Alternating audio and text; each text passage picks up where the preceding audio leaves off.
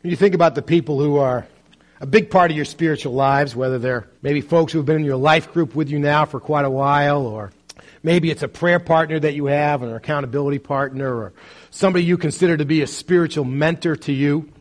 And you think about those people. Have you ever asked yourself the question, I wonder if we would have been friends in high school? I think most of you wouldn't have liked me in high school.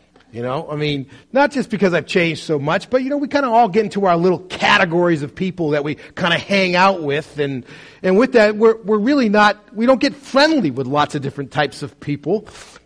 But somehow in this wonderful dynamic of the body of Christ, God takes people who are really different. People probably in any other setting would have never connected with one another. And God brings us together.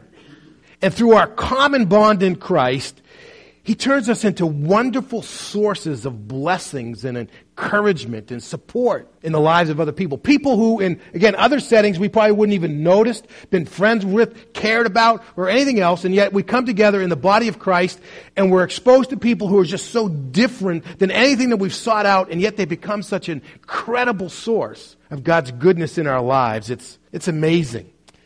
In many ways, they can become, as I've labeled my sermon title for today, everyday oracles in our lives. We've come to that place in our journey of considering how it is that God speaks to us, and therefore how we need to listen. We've come to that place where we understand that God speaks to us through other believers, that God uses other people to communicate His message to us. But lest this become somewhat academic, I want us to back up and understand just how foundational it is for us as God's people to know how to hear God's voice, whether it's coming through His Word or whether it's coming through the Holy Spirit, whether it's coming from others, whether it's coming through circumstances.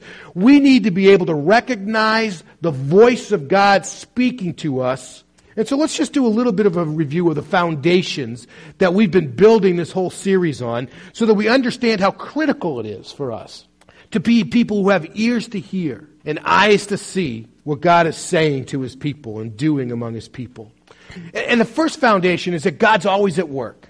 God has always been, God is, and God always will be at work in the world and in believers. And He's always seeking to draw them into a more intimate relationship with Himself.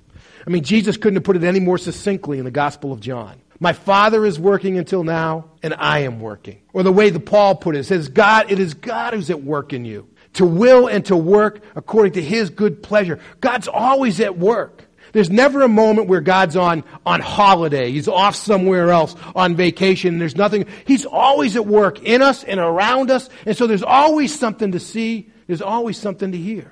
God is always speaking to His people to lead them into a closer relationship with Him and to fulfill His mission in the world. He's trying to change who we are, and through changing who we are, He's trying to change what we do. And it is the very nature of God to communicate. In the beginning was the Word, and the Word was with God, and the Word was God, and the Word became flesh. The very choice of that word indicates that God desires to communicate. What did He do after He created Adam and Eve? He showed up in the garden in the cool of the day to go for a walk with them so they can talk together. God's desire is to communicate. He's seeking to speak to you and I every single moment of our journey. And God speaks in many ways. He speaks through His written word. He speaks through the Holy Spirit. He speaks through other people, and He speaks through life circumstances. Today we're going to start wrestling with how it is that God speaks through others. We've already dealt with some components of how God speaks through His Word and through the Holy Spirit. And if you've missed any of those, you can listen to those online, or you can request through your connection card to get a copy of the messages on CD, and they'll be out in the lobby for you in the future and those kinds of things. But the Scripture tells us clearly that all of Scripture is inspired by God. That God's speaking through Him. He has spoken, He is, and always will speak through His Word. And God uses many things to communicate. In fact, in the book of Numbers, it's probably the most unusual way that God ever spoke. Some of you know the story of Balaam, right? It was, and God was trying to get a message through to him, and he didn't want to really hear it, so he kind of kept asking, and finally God said, all right, we'll just go. And as he's going, God used a jackass. God used a donkey to speak to him. Literally opened up His mouth. God can use anything to speak to us, and He does often as it comes to us. But God is always desiring to speak, and He speaks through many words. No one can have a vital relationship with God. No one can be spiritually healthy without being able to hear God speaking to them. Now let that sink in. There are many of us sitting here this morning who have gone years in our journey of faith without any level of confidence in our ability to hear God speak. And we wonder why it's hard to live the Christian faith. Because it is absolutely essential to our journey of faith to be able to hear God speaking through His Word and through the Spirit and through others. I mean, Jesus couldn't have put it any more simply when He said through our theme verse for this whole series, "My sheep hear my voice and follow me." Those things are inseparable. And by virtue of our spiritual rebirth, every single one of us has the ability to hear from God. Nobody's in a position where you can say, I just can't hear from God. That's somebody else's gig. That's just not my gift. That's not the way it works. As we are reborn by our faith in Jesus Christ, and the Holy Spirit enters into us, and it renovates or re-alivens, if you will, revives our spirit, and the Holy Spirit speaks to our spirit inside of us, we can hear the voice of God speaking to us. We can understand spiritual things for the first time in our journey here on earth. Every single one of us has that ability to be able to hear from God. It's not a mystery, but it is something that we have to passionately desire to see developed among us. Some of us, the reason why we can't hear from God is because we experience spiritual deafness when we neglect the Word of God, or we just don't care about the Word of God, or we repress the voice of the Spirit. And these are things that we've looked at in 2 different messages, and I encourage you again to go back and look at to listen to those if you weren't here for those. But we need to long for the pure spiritual milk of the Word, as the Apostle Peter put it. And we need to follow Paul's counsel not to quench the Holy Spirit of God within us. And now kind of turning the corner in these foundations to what we deal with today, Christians share this inseparable bond with one another. I mean, we were all born at the exact same place, the place of our faith in Jesus Christ. We all live off of the same spiritual diet, the Word of God. We're all empowered by the same person, the Holy Spirit dwelling within us. We have so much in common that we have this inseparable bond with one another. And it is why it's so important, and you hear me harp about this over and over and over again, that we need to be in relationship with one another. Whether we're introverts or extroverts or somewhere in between, we need to find a way to be in relationship with other people because we have this inseparable, unbreakable bond with one another. We're all a part of the same family business. To use my catchphrase that I've used over and over here again at Hope Chapel, faith is a team sport. It's something that we need to do together. But Scripture also provides just indisputable evidence that God speaks through other people. I don't think I really need to lay much of a case for this. I mean, why would God give the gift of teaching if He doesn't speak through other people, right? I mean, most of us wouldn't argue with the fact that God used somebody else to invite us to faith in Jesus Christ. Maybe they invited us to come to church, or maybe they shared their testimony with us, or they shared some form of a gospel presentation and said, do you want to believe that? And God used that person to speak into your life. We see that happening all the time. Andrew went and found his brother Peter and brought him to Jesus. Through that invitation, God spoke. Philip explained the Scriptures to the Ethiopian, and he came to new life. It's not hard for us to understand that. We see that component. But I will say this. It's a lot easier for us to receive explanation of truth or encouragement or even exhortation to do something that we're really committed to doing. But it is much harder for us to hear from other people when they're trying to instruct us or correct us or to direct us in our journey. I mean, when we're kind of already headed in a certain direction, it's easy for us. Somebody comes like, keep it up, that'll way the boy. We like that word. What's much more difficult for us is when somebody says, I think you're wrong and you need to change. Or they're instructing you to move in a direction that you don't want to go. It's much harder. But I got to tell you, one of the most dynamic forces that God uses in our journey is the way that He speaks into our lives through other people. His Word's powerful, absolutely. If you're not nourishing on God's Word on a regular basis, you are going to experience a spiritual famine.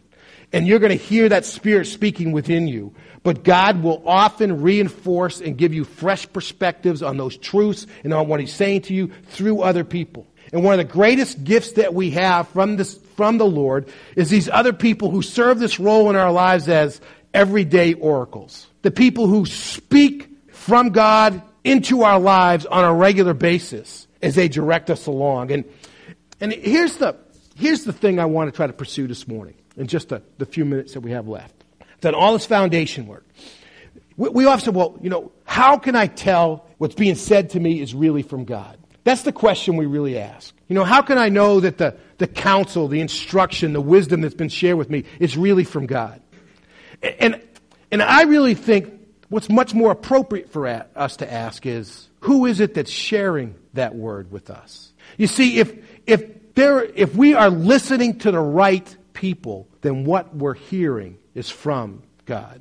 I want to give you an example of this and try to draw out some characteristics that we can use to identify the everyday oracles that may be a part of our lives, the people that God uses to speak into our lives. Because if we're listening to the right people, we will be hearing from God through others.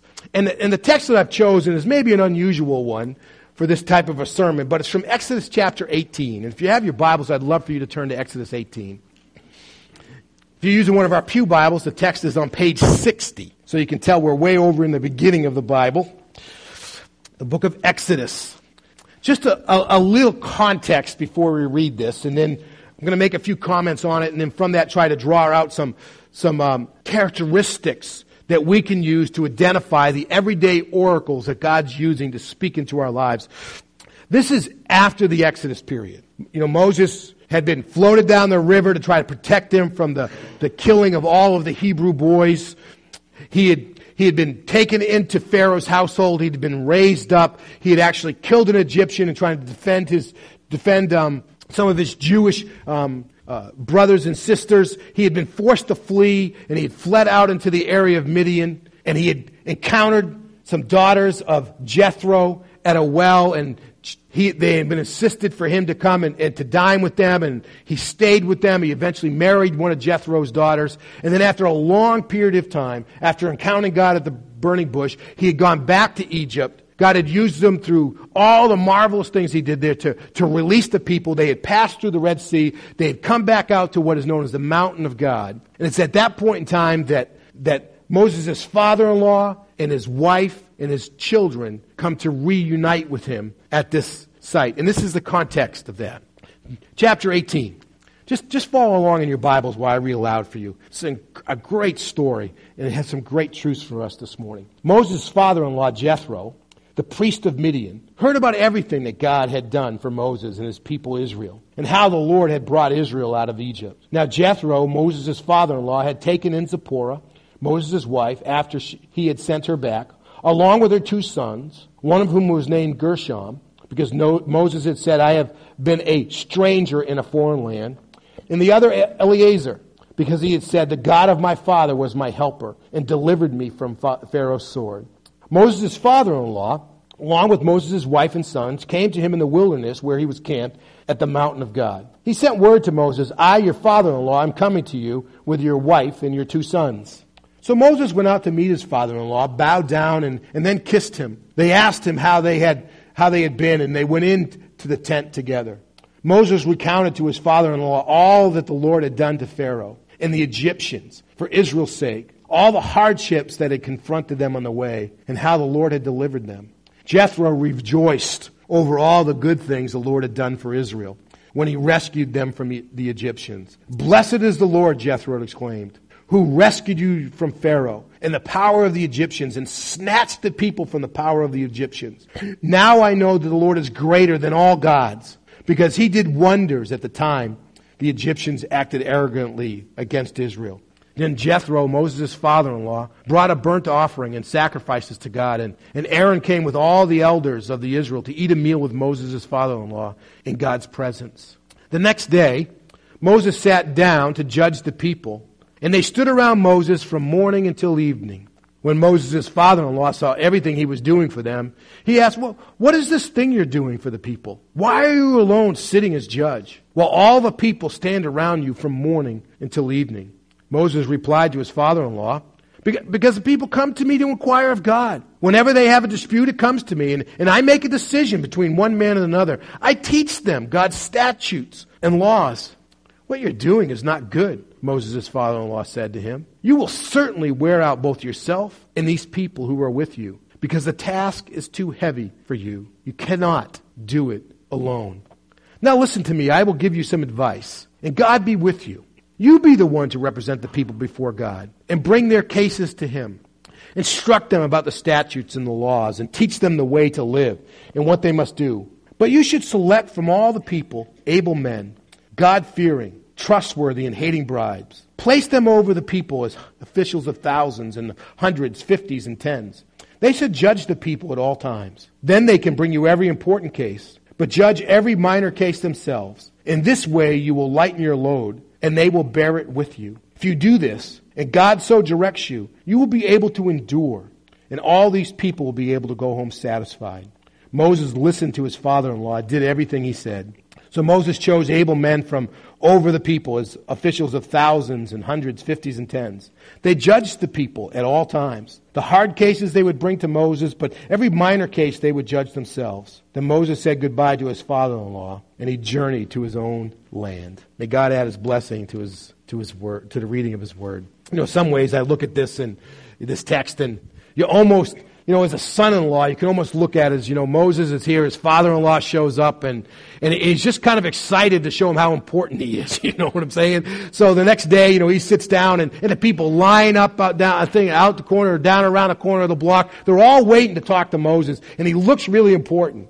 And Moses, his father-in-law, steps up and says, "What are you doing?" And you could almost probably see Moses as just his ego just deflating, as his father-in-law's, "You're acting dumb, But let's back up. Let's look at this text. I think there's some wonderful things for us to see in this text about how you and I can recognize the people that God can use to speak into our lives. We see in verse 21 that Moses was instructed to go and point people who were capable, who feared God, and weren't going to take bribes. And from that, you see this wonderful launch pad to some things that you and I can understand about people that God uses to speak into our lives. And the first of those that I want to tell you is that we should be looking around to see the people who know us well, the people who have firsthand knowledge with us, or they are people who have firsthand experience with the kinds of things that we need to hear from God about. Well, what do you mean? In this text, Moses had gone out, and the scripture tells us in chapter 2, I think it's the 23rd verse, it might be the 21st verse, said that Moses had stayed with Jethro for a long time. We don't know exactly how long that was. We assume that it was for decades, that he was out there for a number of years. And so he really knew Jethro. So when Jethro shows up, bringing Moses' wife and sons with them, whom we presume were sent back to be with Jethro so they would be safe in Egypt. Obviously, a major vulnerable point for Moses would have been if Pharaoh had been able to capture his wife and children and held them kind of hostage. It'd be hard for him to exercise, his leadership and leading the people out and resisting Pharaoh. And so, he sent them away for safety. And here they come, and Jethro knows them intimately. He knows Moses. He has a kind of relationship that he can speak through. You and I should be looking around and seeing the people who know us. They know our story. I have people come to me from time to time, and they're looking for spiritual guidance from me. And some of those folks I don't know very well. I will tell you, it's very difficult to share spiritual wisdom with people when you don't know them.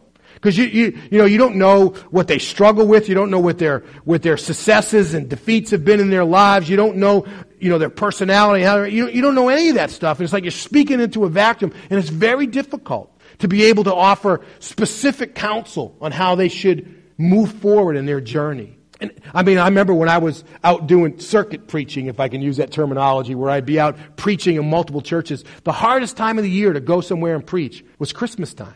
You show up on the Sunday before Christmas, or they'd ask you to do a Christmas Eve service, or sometimes Christmas Day service, and you don't know anybody, and it's like a family experience, and you're the outsider. You don't know. It's very hard to speak in that environment. Relationship is so important. Jethro knew him intimately.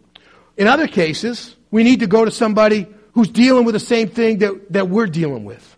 I will tell you that I was struggling with whether or not God was calling me into pastoral ministry. I went and sought out people who had answered the call to go into pastoral ministry. I started with somebody who knew me, my own pastor. I'd known him for a number of years. He knew who he was, trusted who he was, and he knew me, he knew my family, he knew my background and my journey. I went, how do you know if God's speaking to you and calling you into ministry? What should I do? And he was able to share great advice with me. I remember meeting guys at seminary who had struggled with whether or not God was calling them into foreign missions, into international missions. The people they go and talk to are people who have answered the call to go to international missions. But you can make that a little bit more personal.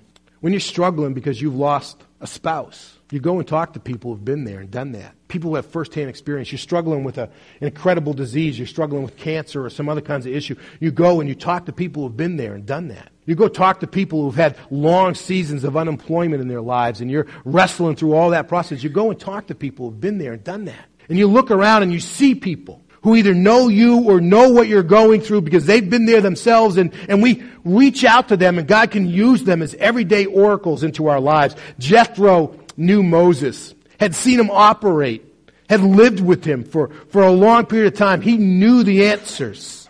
I got to tell you, this is one of the reasons why relationship granting is so important in the body of Christ. If we as believers in Jesus Christ are a means by which God wants to speak into people's lives, we need to know folks. And with that, we need to be relationship granting people. People who are constantly building new relationships with people. Maybe at different paces for those who are more introverted and those who are more extroverted or whatever, but we need to be granting new relationships.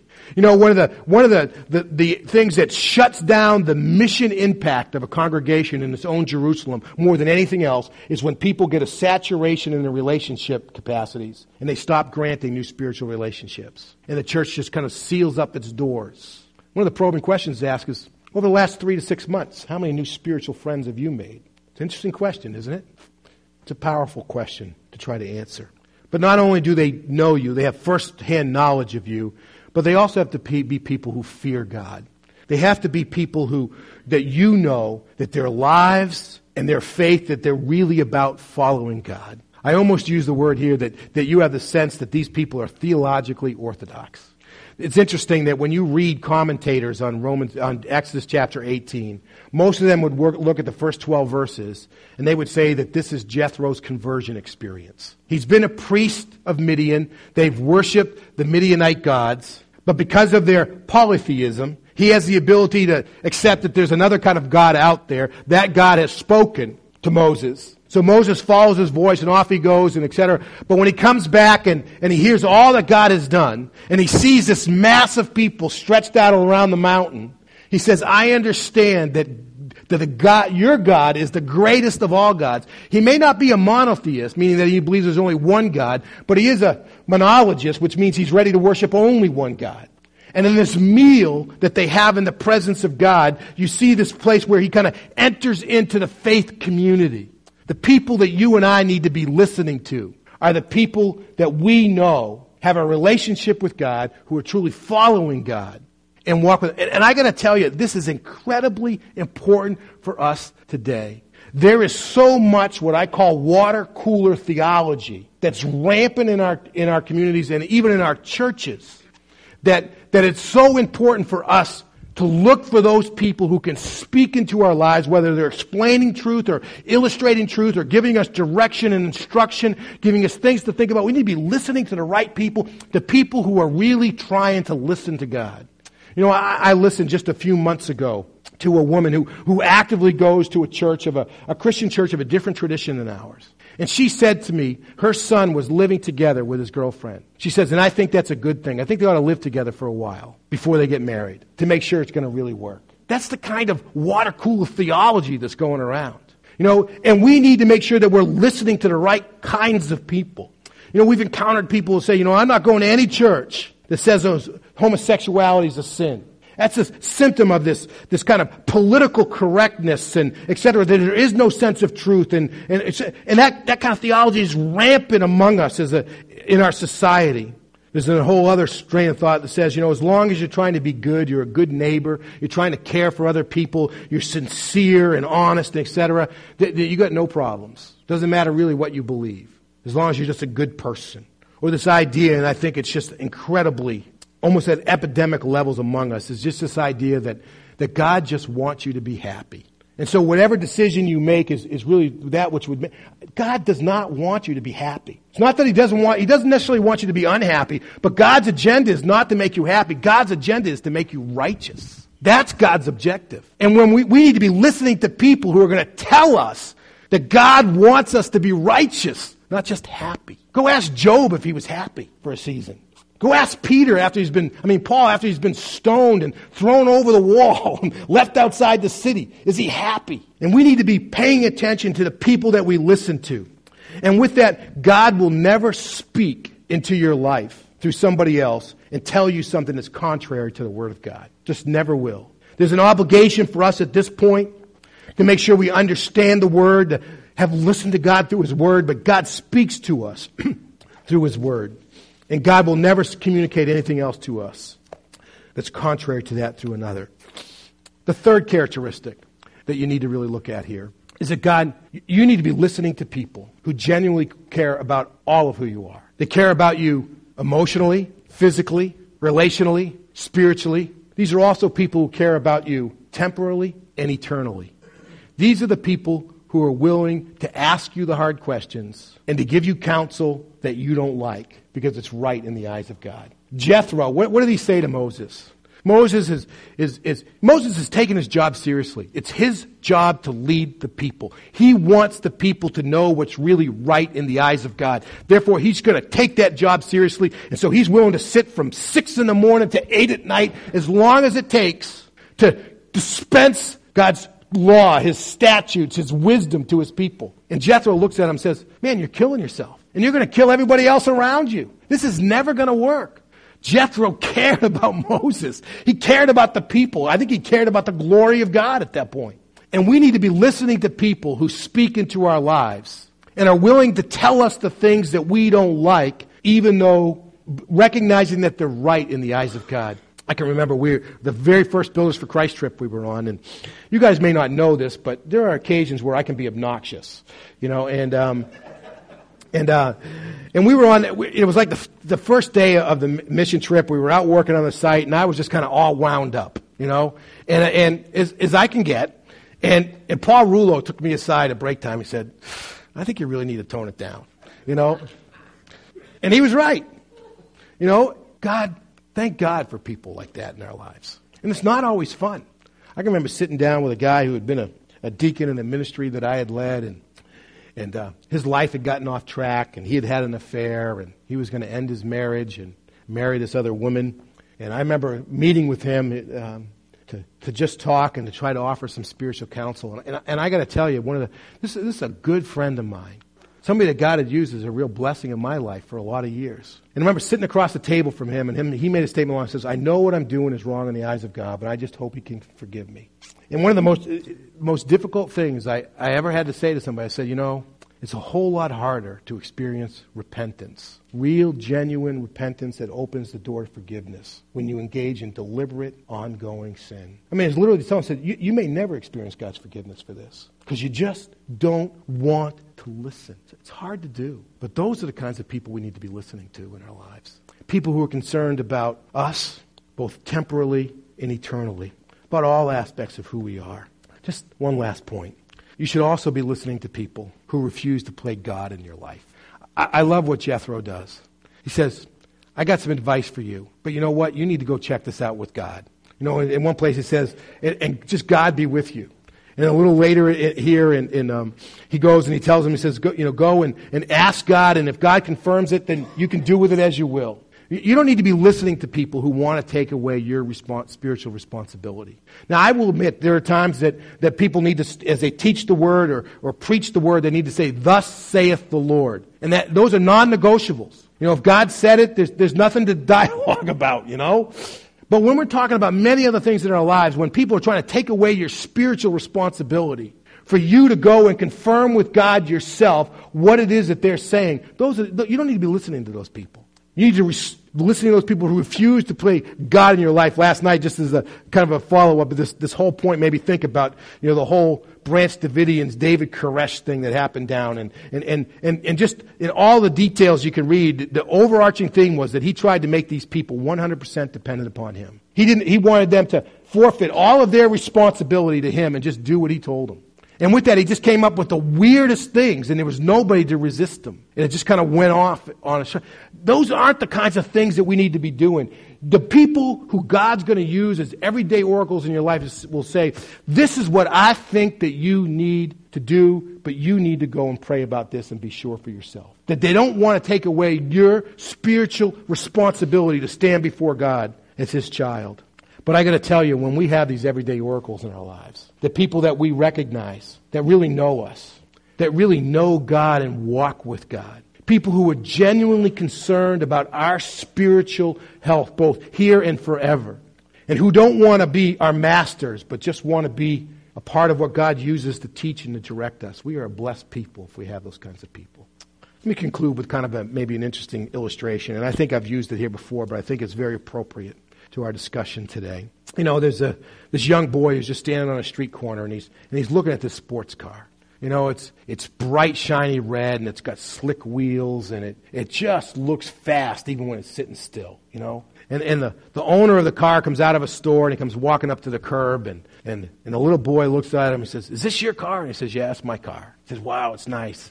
And the guy says, "Yeah, my brother gave it to me as a gift." This little boy looks up and says, "I hope I can be a brother like that someday." You know, that's not usually the reaction we have. We usually have the reaction that says, "I hope I can have a brother like that." The thing that I really want you to take away from this message this morning is to go be one of these oracles. Don't go try to find one. Go be one of these oracles. Be a brother like that. Somebody who really knows people, who's really solid in their relationship with God and really wants to walk with God.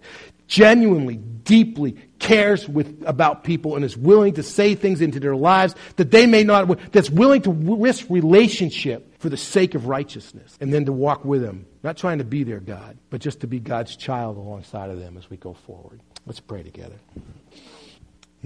God, there's probably no greater leader among your people than Moses. And yet, God, you were able to speak into his life through others, no matter where we are in the spiritual journey, oh God. We know and recognize that you can use others to speak into our lives. May we not only welcome that voice, Father, use us as that voice. For this we pray in Jesus' name. Amen. Would you stand with me as we sing a concluding song? To the God who still speaks, I'm going to invite our ushers to come forward and receive our offering as we sing. Let's sing to the Lord.